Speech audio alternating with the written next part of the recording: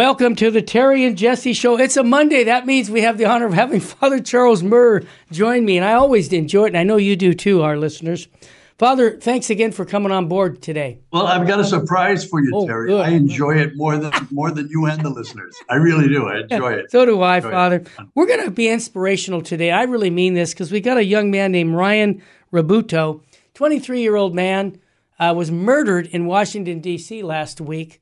By some thugs. Yeah, they came up with a car and they were going to, they put a gun at him and said, give me your money. He didn't have any money, so they shot him. And when you hear about his life, it should inspire you to fall deeper in love with Jesus, because this is a young man who had a personal relationship with Jesus Christ, especially in adoration. So he's a great example for us. We're also going to talk a little bit about Mike Johnson, the House Speaker. Not Catholic, but an on-fire Protestant. I told Father Murr, Father, I feel like I hear this man speak about the biblical teachings of the Bible, and I'm like, I have so much in common with him. As a matter of fact, sure. I have more in common with Mike Johnson, a Protestant brother, than many of my Catholic friends who have denied biblical teachings. Okay? That's just simple. Well, welcome to the club, Terry. Yeah. And then I want to also, again, another inspirational person in our lives. We've had him on VMPR several times. Cardinal Zen. And I want to get his take on some things on morality, because here's a 92-year-old man. Father, you're not 92 yet, but this Cardinal Zen could be retired. Getting there, Terry. But getting there, but not quite. Right. But here's a guy, 92 years old, firing from both barrels about the faith. It's like he's a young man, and he's just commenting on everything. He's evangelizing. He's introducing people to the person of Christ. That's how I want to go when I'm 92. I don't want to retire, and he isn't retiring either. So we'll talk about Cardinal Zen. We got some more good news.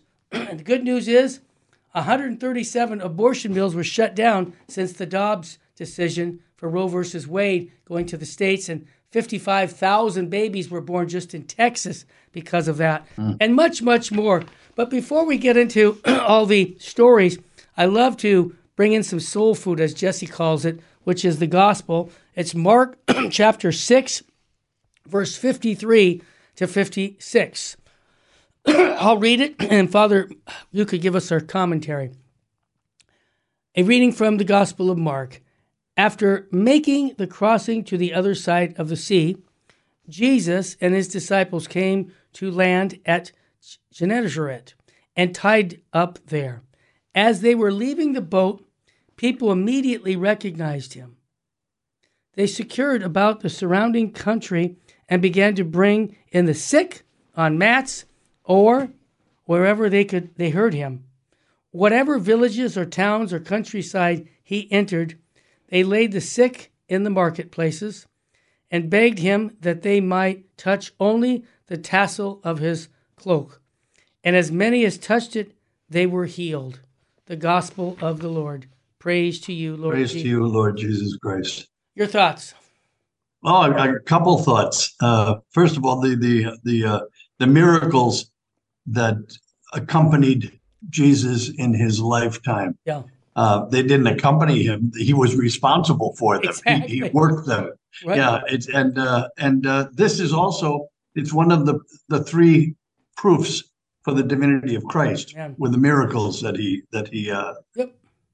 brought about, particularly in the sick. It reminds me, remember you had didn't you do an interview with the Gonzaleses on their Book of Guadalupe? Yes, we did. You have right? a very good mind. Well, one of the things that that struck me was when we were, I talked to the Gonzaleses for 4 days. 4 days about this book, right? My gosh. That's all we talked about. We were going to talk about other things, but we talked about this book. That's great. One of the things that struck me most was listening to the stories after the apparition of Our Lady of Guadalupe, listening to the stories of the Indians who walked 250 miles carrying their sick and dying to make sure that they were baptized before they would die. I mean, this is incredible. So this I can see this with Christ, people bringing their sick to the places where he was going to pass by. And there's something else too. Yes. It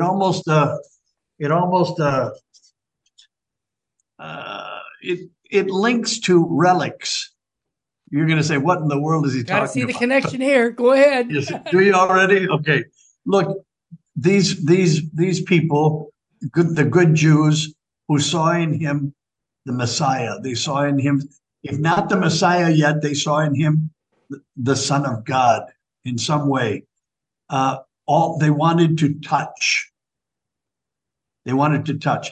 I know I have a relic here. I have relics in the chapel. Good. One of them is of Pius X. Wow, you're blessed. That's one of the great saints. And everybody who goes into the chapel wants to touch, wants to kiss. Yeah. It's not just enough that it's there. There has to be a contact made with it. And this is what people wanted with Jesus. It's not enough that he's just there, as if that weren't enough. Yeah. Right? Yeah. What we would give to be able to just see him. But people wanted to touch him. That's right. And if they couldn't touch him, this is a beautiful, humble definition of the power, his saving power. Mm-hmm. If they could touch the tassel of his cloak. Unbelievable. Just that would be enough. This is that sense. It's a human sense of touching. We do this when we meet. We shake hands. Sure. We touch each other. We shake hands. Sure.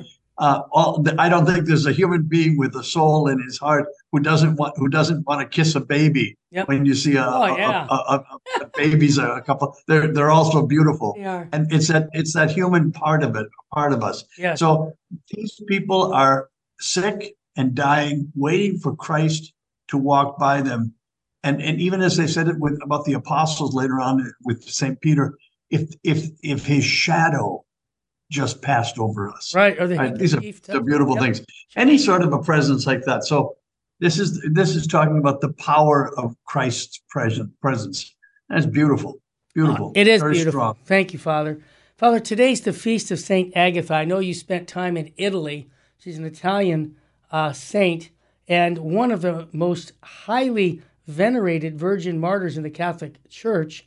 It is believed that she was born around 231, way before us, either in Cantina or Palermo, Sicily, to rich and noble families. I'm putting you on the spot. What do you know about Saint Agatha being in Italy? I assume that she was a great saint for the Italian Catholics. Your thoughts?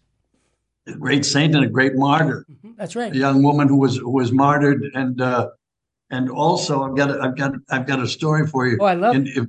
For anybody who's gone to Rome, they've certainly gone to Piazza Navona. Mm-hmm. You've got the Bernini statues of the four rivers and this and the other thing. Mm-hmm. One of the statues, and I loved anytime I was there, I would hear tour guides giving this tour. Yeah, there's the Church of Saint Agatha. Okay. Boy, I better be right on that. Am I right on that? I think so. Yes. The Church of Saint Agatha is in the center of the square, in the center of Piazza Navona. And the Four Rivers fountain of Bernini has these four rivers represented in the shape of human beings. And one is going like this, and another like that. Yeah.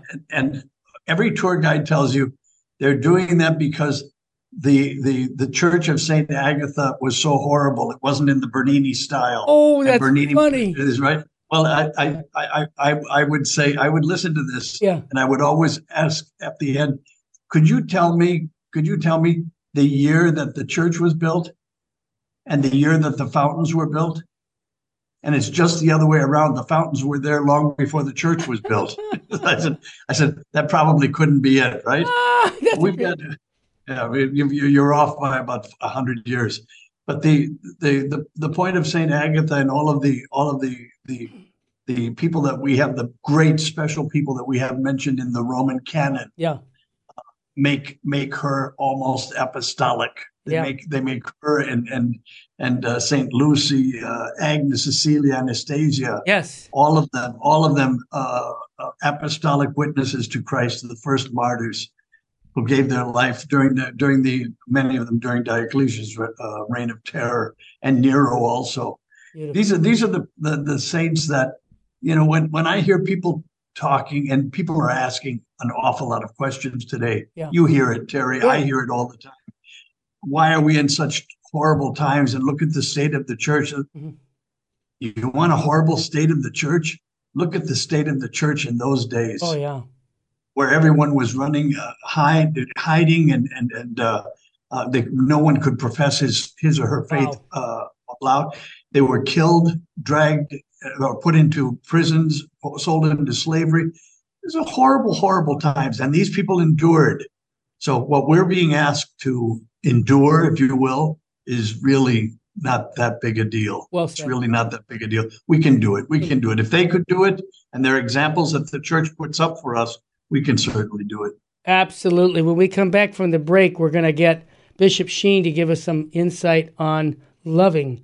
And this is a very important topic because we're going to be talking next segment about Ryan Rabuto, who worked with the Capuchin Fathers as a volunteer and did all kinds of corporal works of mercy his whole life. And he was murdered in Washington, D.C. after coming back from Adoration. And it's a great story in this sense. This man lived the fullest of the gospel. And, I bet if he met those people who shot him, they said here that he would have loved them. That's why I'm going to use a quote from Fulton Sheen. You don't have to like people, but you love people. There you go. There you go. Stay with us, family. We're too blessed to be stressed. We're too anointed to be disappointed. And if hope was money, we'd be billionaires. We'll be right back.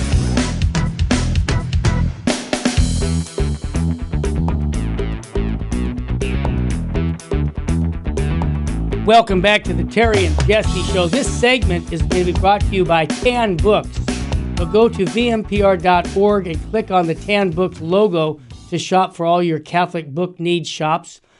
Tan Books by clicking the logo on your website, vmpr.org. For example, the book I'm reading from Tan, Persecuted from Within, Joshua Charles. I'm going to be interviewing him later next week about that book. It's an inspirational book. The saints are always inspirational. But there's the interesting thing about the saints is there's very few saints that haven't been punished by the church because they live the authentic Catholic faith, and many people in the church are like, "You're making me feel uncomfortable. Stop it." All right, let's bring in the smartest guy into the room right now. Oh, Sheen ahead. He says about loving. He says, you may not like somebody, but you can still love them because love is a duty. It is good for your soul, and it also glorifies God. If you do an injury to someone you do not like, you will dislike him still more. If you do a favor to someone you do not like, you will love him more.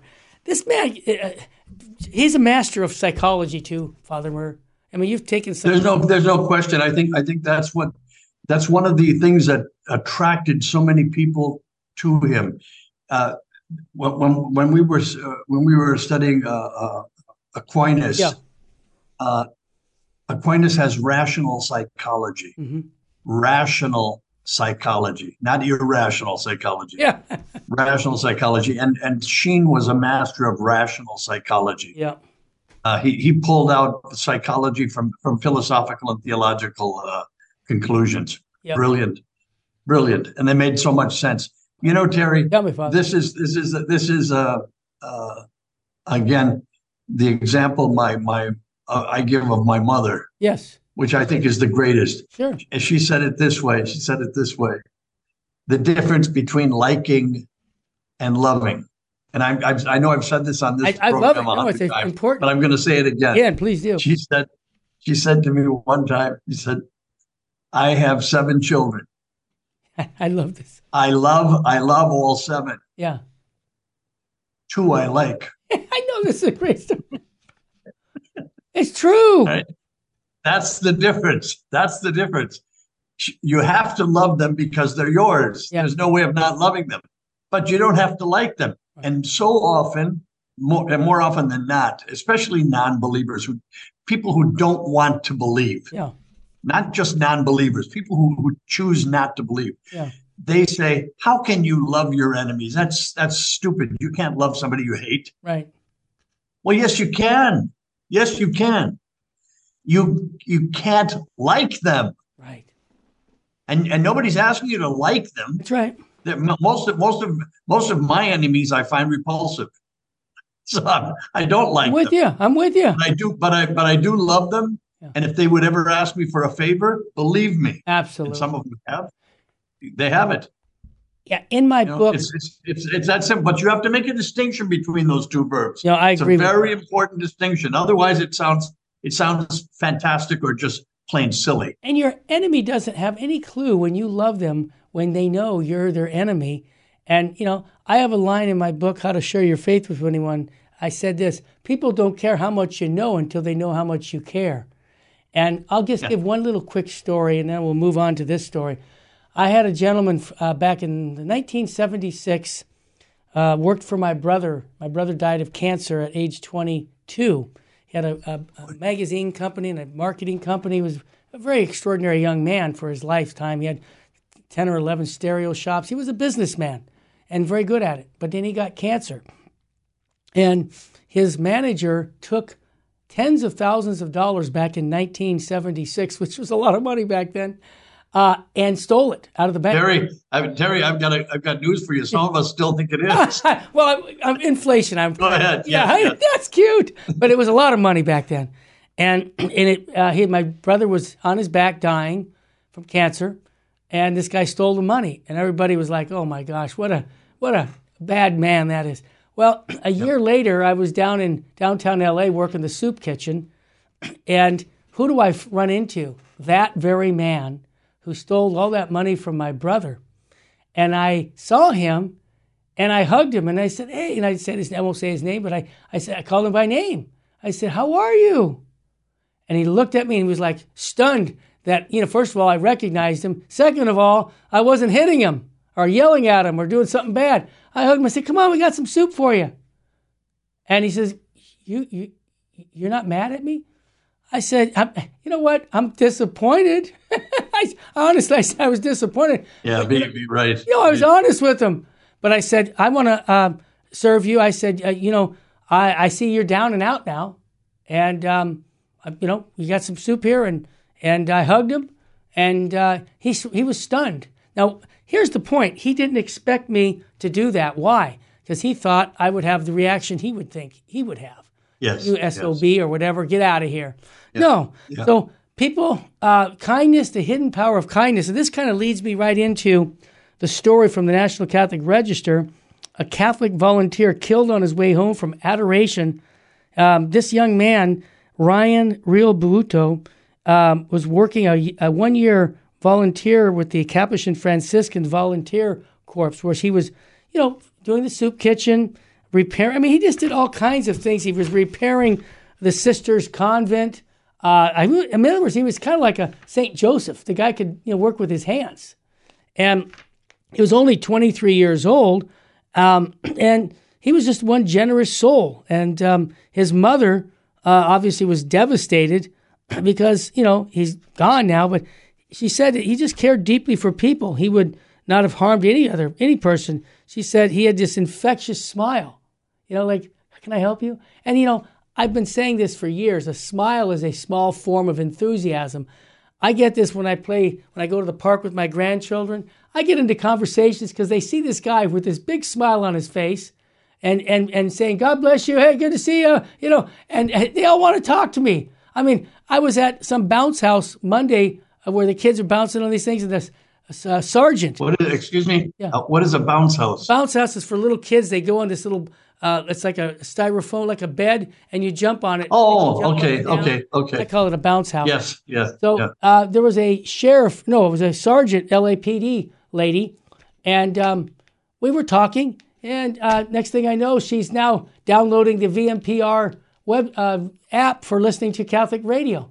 And she's because of all the cops that are involved with our work. My point to you is a smile is something that we need to do more of and show people that you're a happy camper. Because let's be honest, Father, you know this. In the culture we're in, people look like they're like prunes. I mean, they're so devastated by cultural living right now. They're like they're lost. So when they see someone smiling, it's a good thing.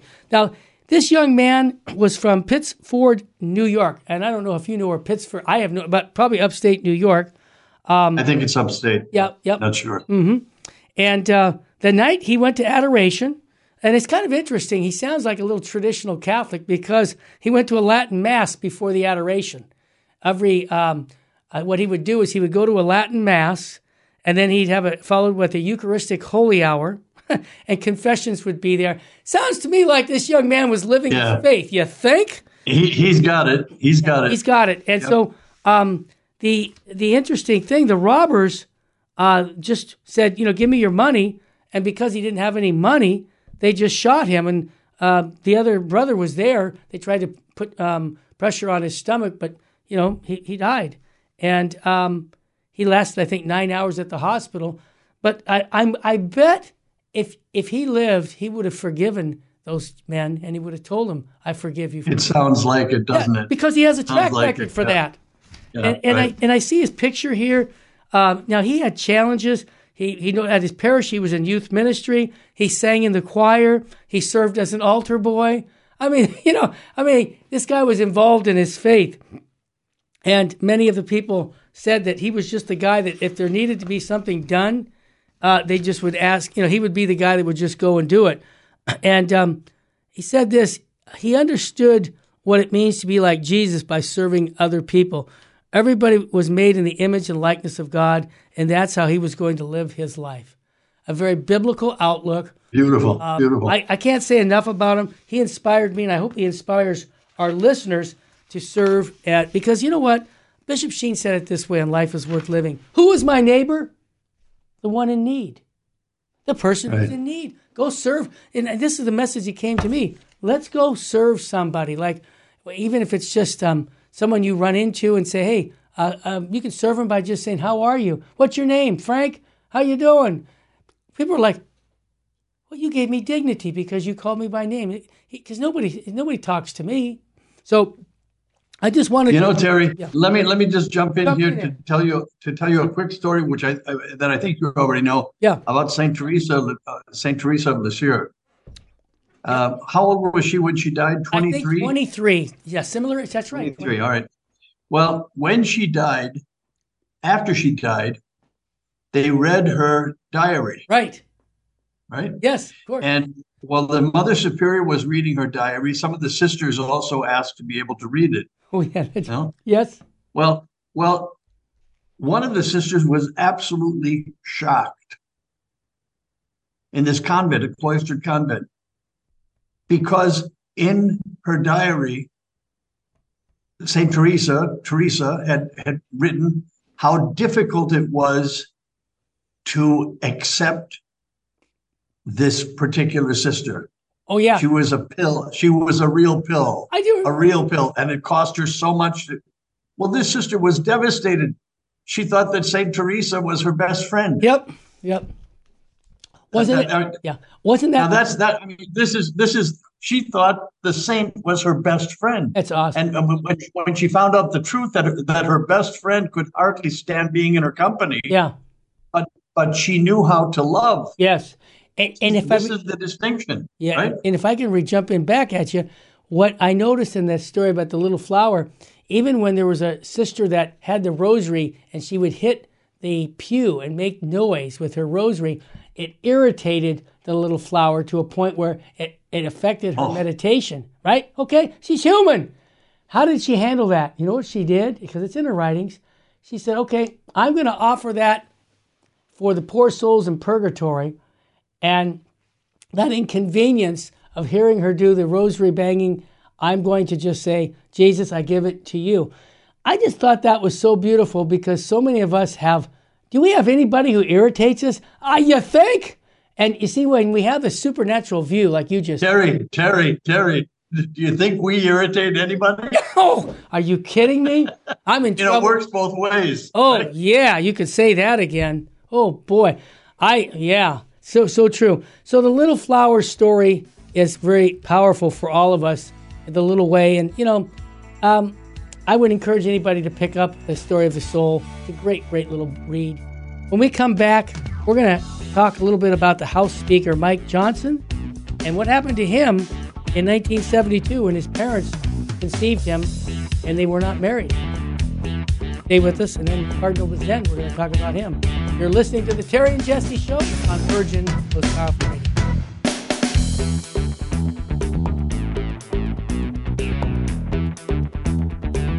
Welcome back to the Terry and Jesse Show. Father Charles Murr sitting in. It's a Monday. And I wanted to give a contrast of pro-life people in government. We have our president, Joe Biden, a baptized Catholic, who just yesterday said we need to codify Roe versus Wade so that future Supreme Court decisions won't undermine the killing of innocent life. Now, he didn't say it that way, but that's what he's promoting. God have mercy on that man. Now, that's someone who I pray for daily, okay, because he should know better. Now, the other side is a Protestant who actually understands the sanctity of life. It's House Speaker Mike Johnson. He said, my parents were teenagers when I was born, a year before Roe versus Wade.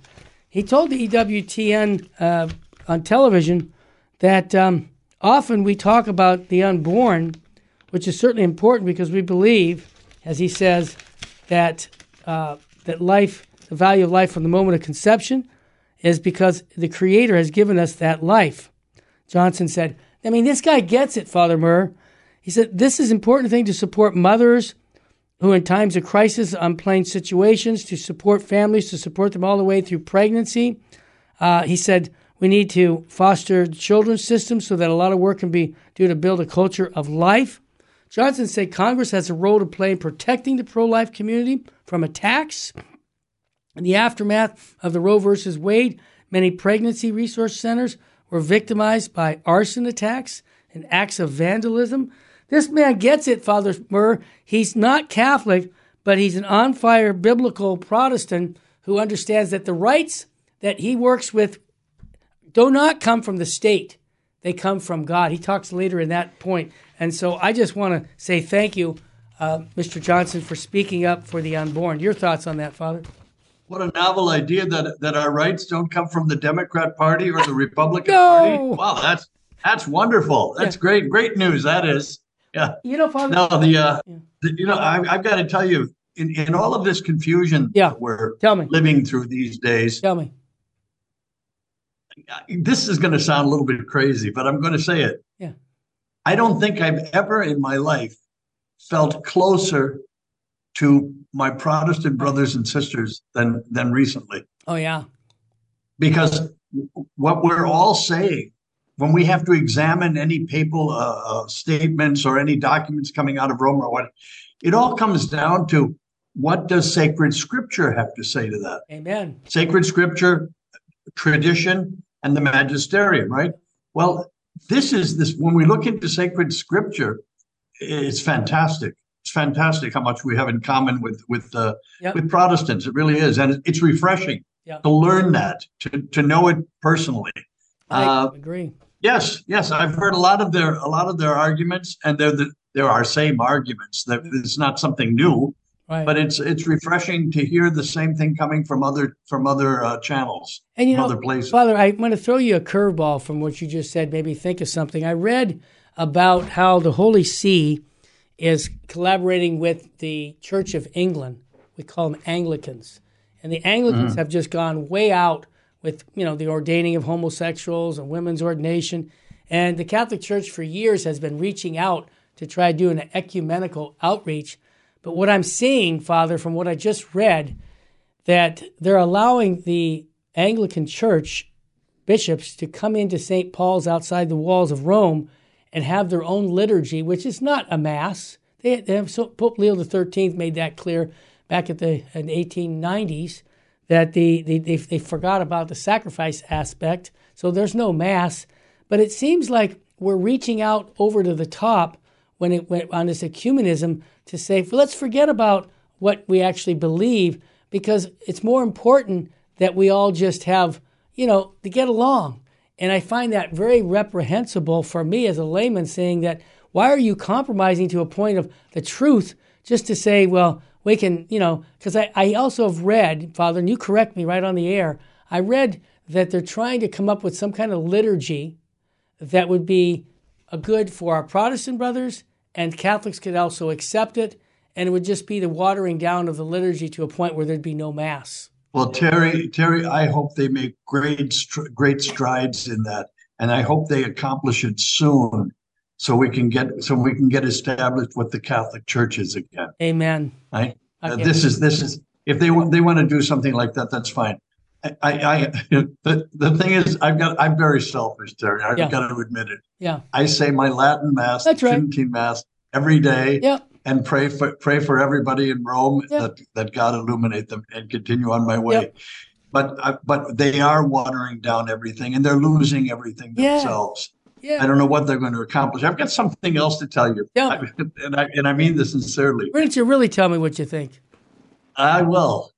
I have no real plans of going to Rome soon, but if I did, I don't think I could step inside of St. Peter's Basilica. Wow.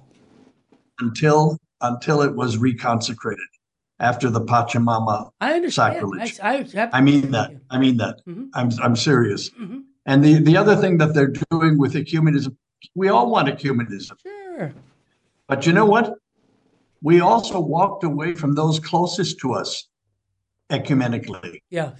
We did some real harm to our relationship with the Orthodox. That's for sure.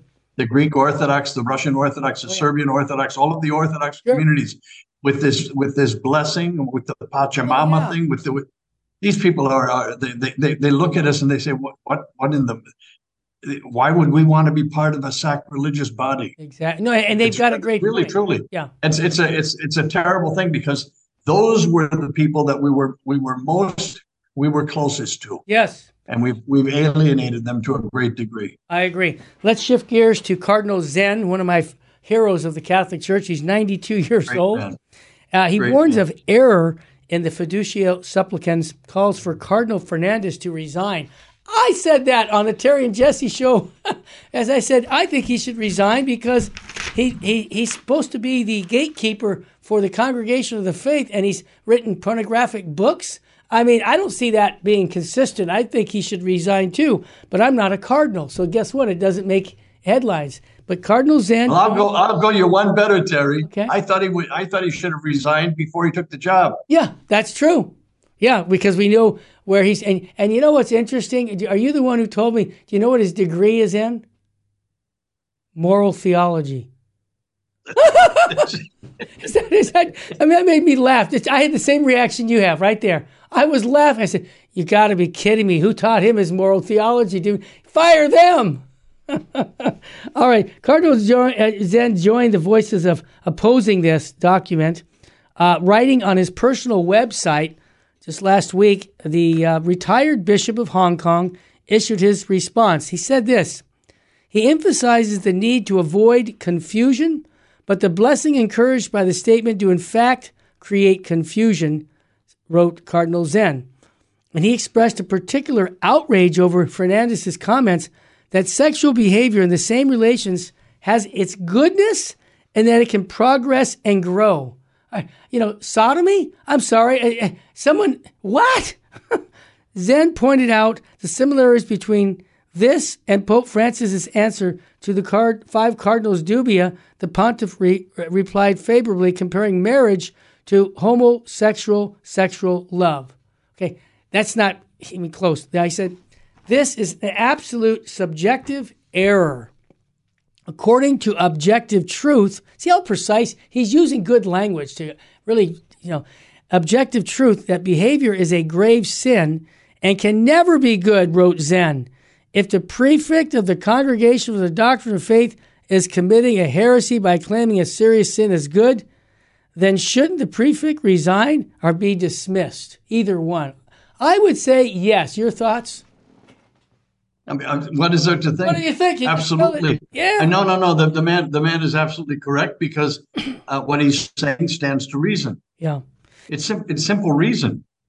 Yeah. And when I read more about what he says about, he criticizes Fernandez. Remember what Our Lady of Akita said? Cardinals are going to be arguing among cardinals. Here's a good example, right? Cardinals against cardinal, bishops against bishops. Yes. Yep. He criticized Fernandez's text for not showing how to act in a manner of true pastoral love. I like that, pastoral love, since such would involve calling upon homosexual couples to abandon a sinful lifestyle. Whatever happened? We've been reading the Gospel of Mark and this cycle. Repent and believe in the gospel. No, we can't tell people that.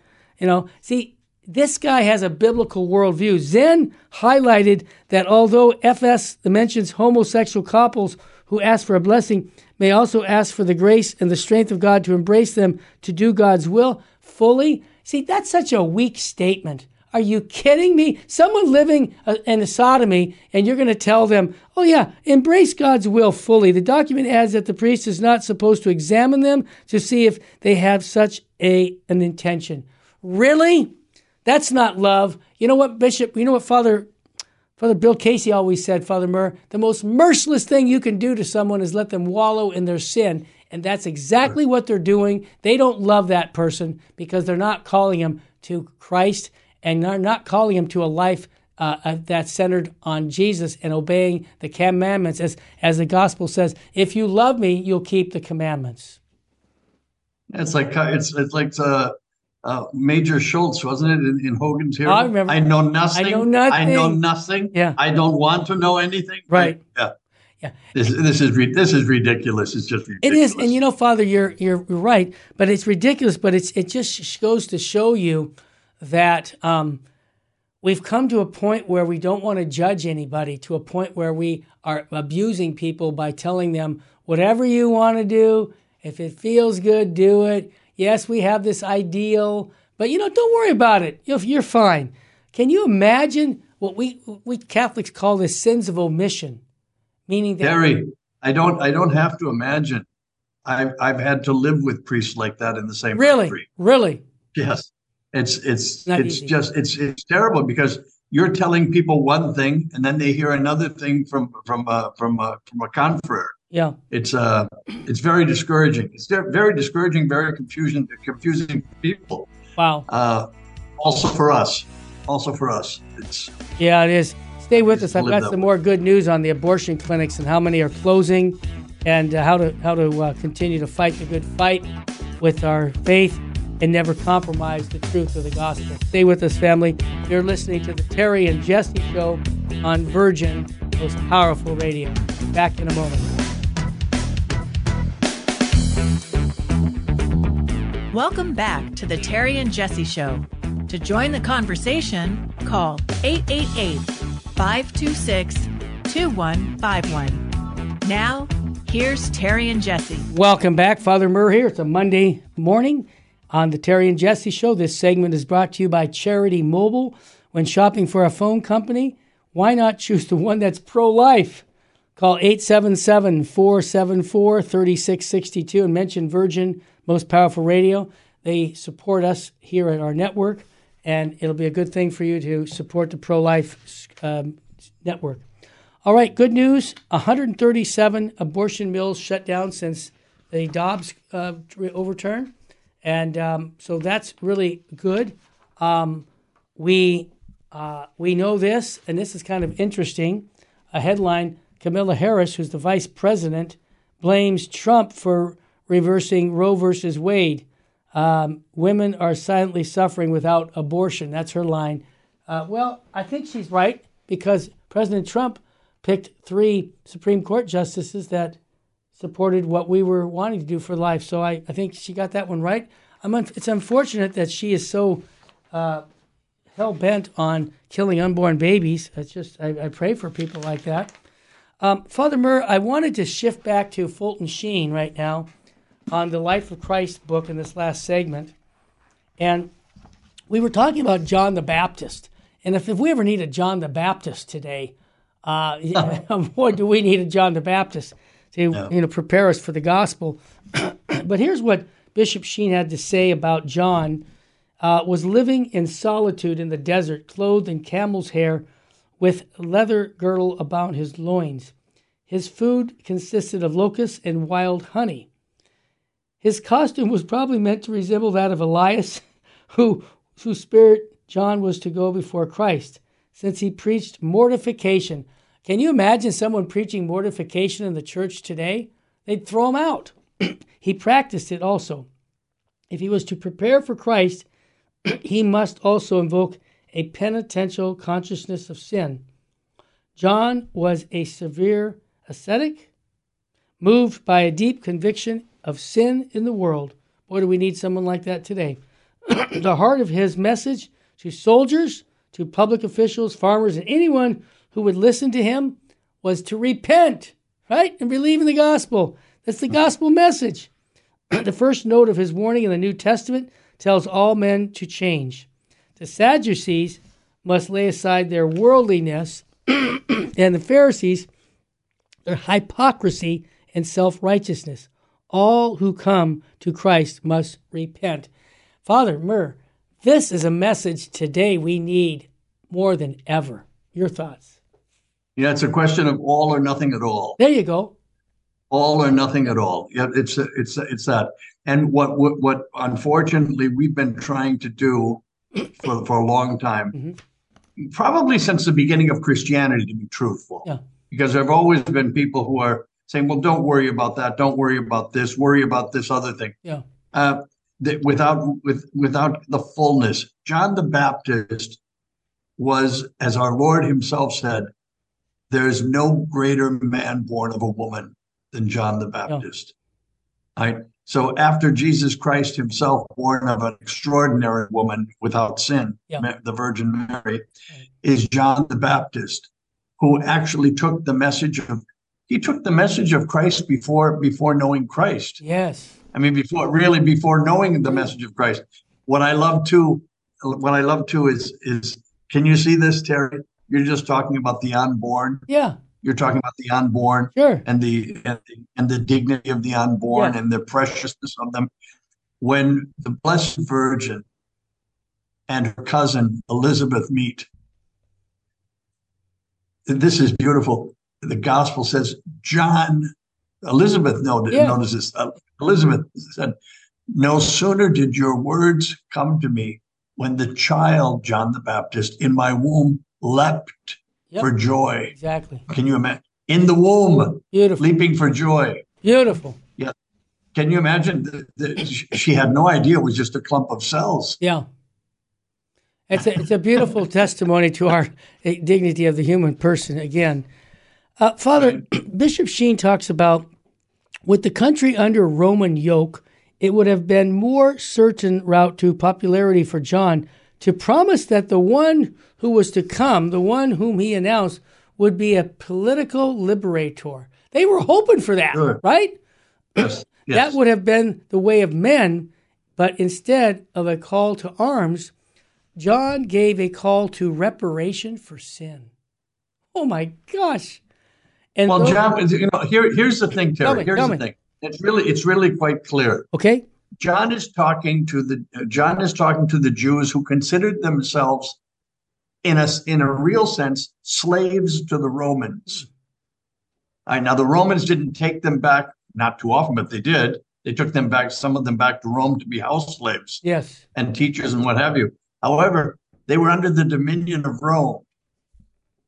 Well, what they failed to see was that was just a for example. Yeah. They were under the dominion of sin. They were slaves to sin.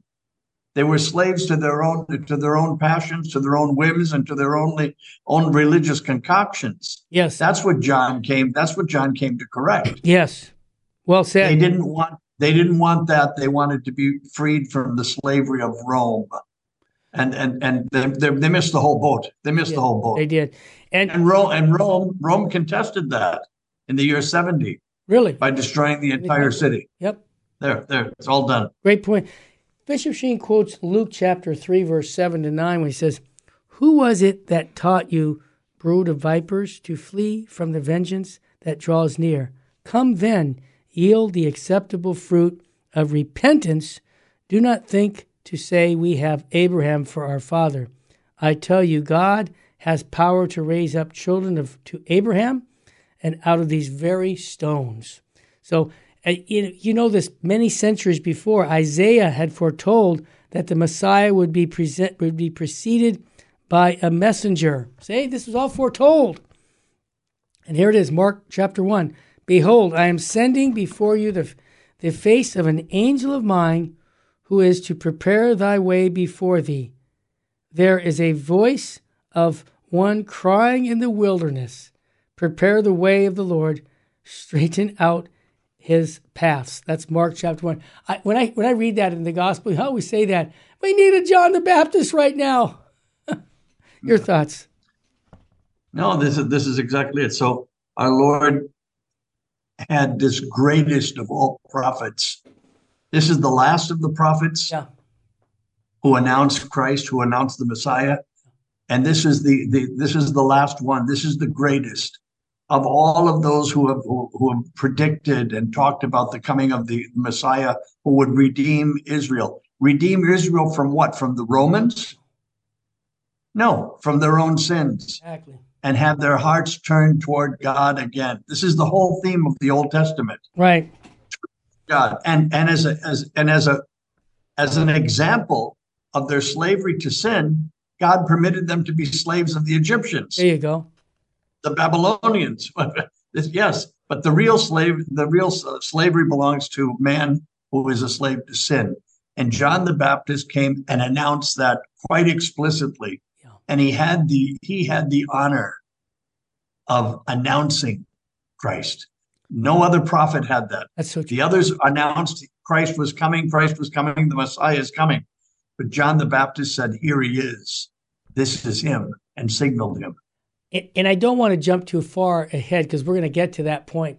But look what happened to John the Baptist for his preaching. Yes. He lost his head. Yes. And yes. In one sense, I'm going to tie this back to us as Christians that we really do have to be willing to die to self. Not many of us aren't going to die martyrs, okay? I get that. But many of us can die dry martyrs in the sense that we don't go along with the culture and people are going to persecute us for not being with the program. And I want to speak to the young people who are listening. Always look at Christ as our model and not worry about what other people are going to say. Because other people are going to say to you, and as this young man that was murdered, he was living his Catholic faith with adoration and confession and living and serving people in need. And I'm sure some people said, well, what a waste for that young man. I mean, go back to school, go get a job, make something of yourself. But what he did for those 23 years, from what I've read about him, is he spent his whole time serving other people. And this is what we're called to do. And it's a lifestyle of service and saying, what can I do to help somebody? What can I do to serve God's people? So I think this is a nice way of ending. Father, before we call the show over, I love to promote some of the books that you have been writing and some of the ones that have been translated into Italian. Give us an update on what's happening with your books. I have the book, the book 30 Murder in the 33rd Degree came out in Italian about 2 months ago. I've done some interviews with it on Italian television and YouTube, and now it's selling quite well. Good. I told you, didn't I tell you that it's sold out in Rome? That doesn't surprise me. Good. I hope a number of people in the Vatican have read it and are reading it, and that they get to Pope Francis and repeat my petition that he make public the Gagnon report, 1978, because that would put so much to light. It would show exactly where we were headed in 1978 and where we've arrived today. Then I got a call from the same editors, publishing house, that did the book in Italian, and they asked to print and publish the Godmother of Mother Pasqualina in Italian. So that's good too. So it's good. It's all good. It's all good. Don't you have it in Polish also? Polish, Croatian, Hungarian. Yes. It's just going all over. Somebody just called the other day to offer to translate it in French. Awesome. Which I would like very much, but we're getting there. Go to charlesmurr.com, pick up any of his books there. I want to thank Father for joining us again to talk about... Thank you, Terry, for having me, now and always. We love it. How about a priestly blessing, Father Murr? Absolutely. Benedicat vos omnipotens Deus Pater, et Filius, et Spiritus Sanctus. Amen. Amen. God bless, Terry. Thank you. You bet. Thank you, Father. And folks, you can get this on our podcast to send it to your friends if you enjoyed the show, which I sure did. And that's how we spread our message. We want to get it, go to full Sheen ahead on our YouTube channel. We're growing like leaps and bounds there. And I want to encourage you to go to catholicrc.org also for our downloads. Quite a bit of catechetical teaching. I want to thank you for supporting us here at Virgin, Most Powerful Radio. May God richly bless you and your family, and keep supporting what we're doing, because it's all about the salvation of souls. Remember, souls are saved, everything is saved.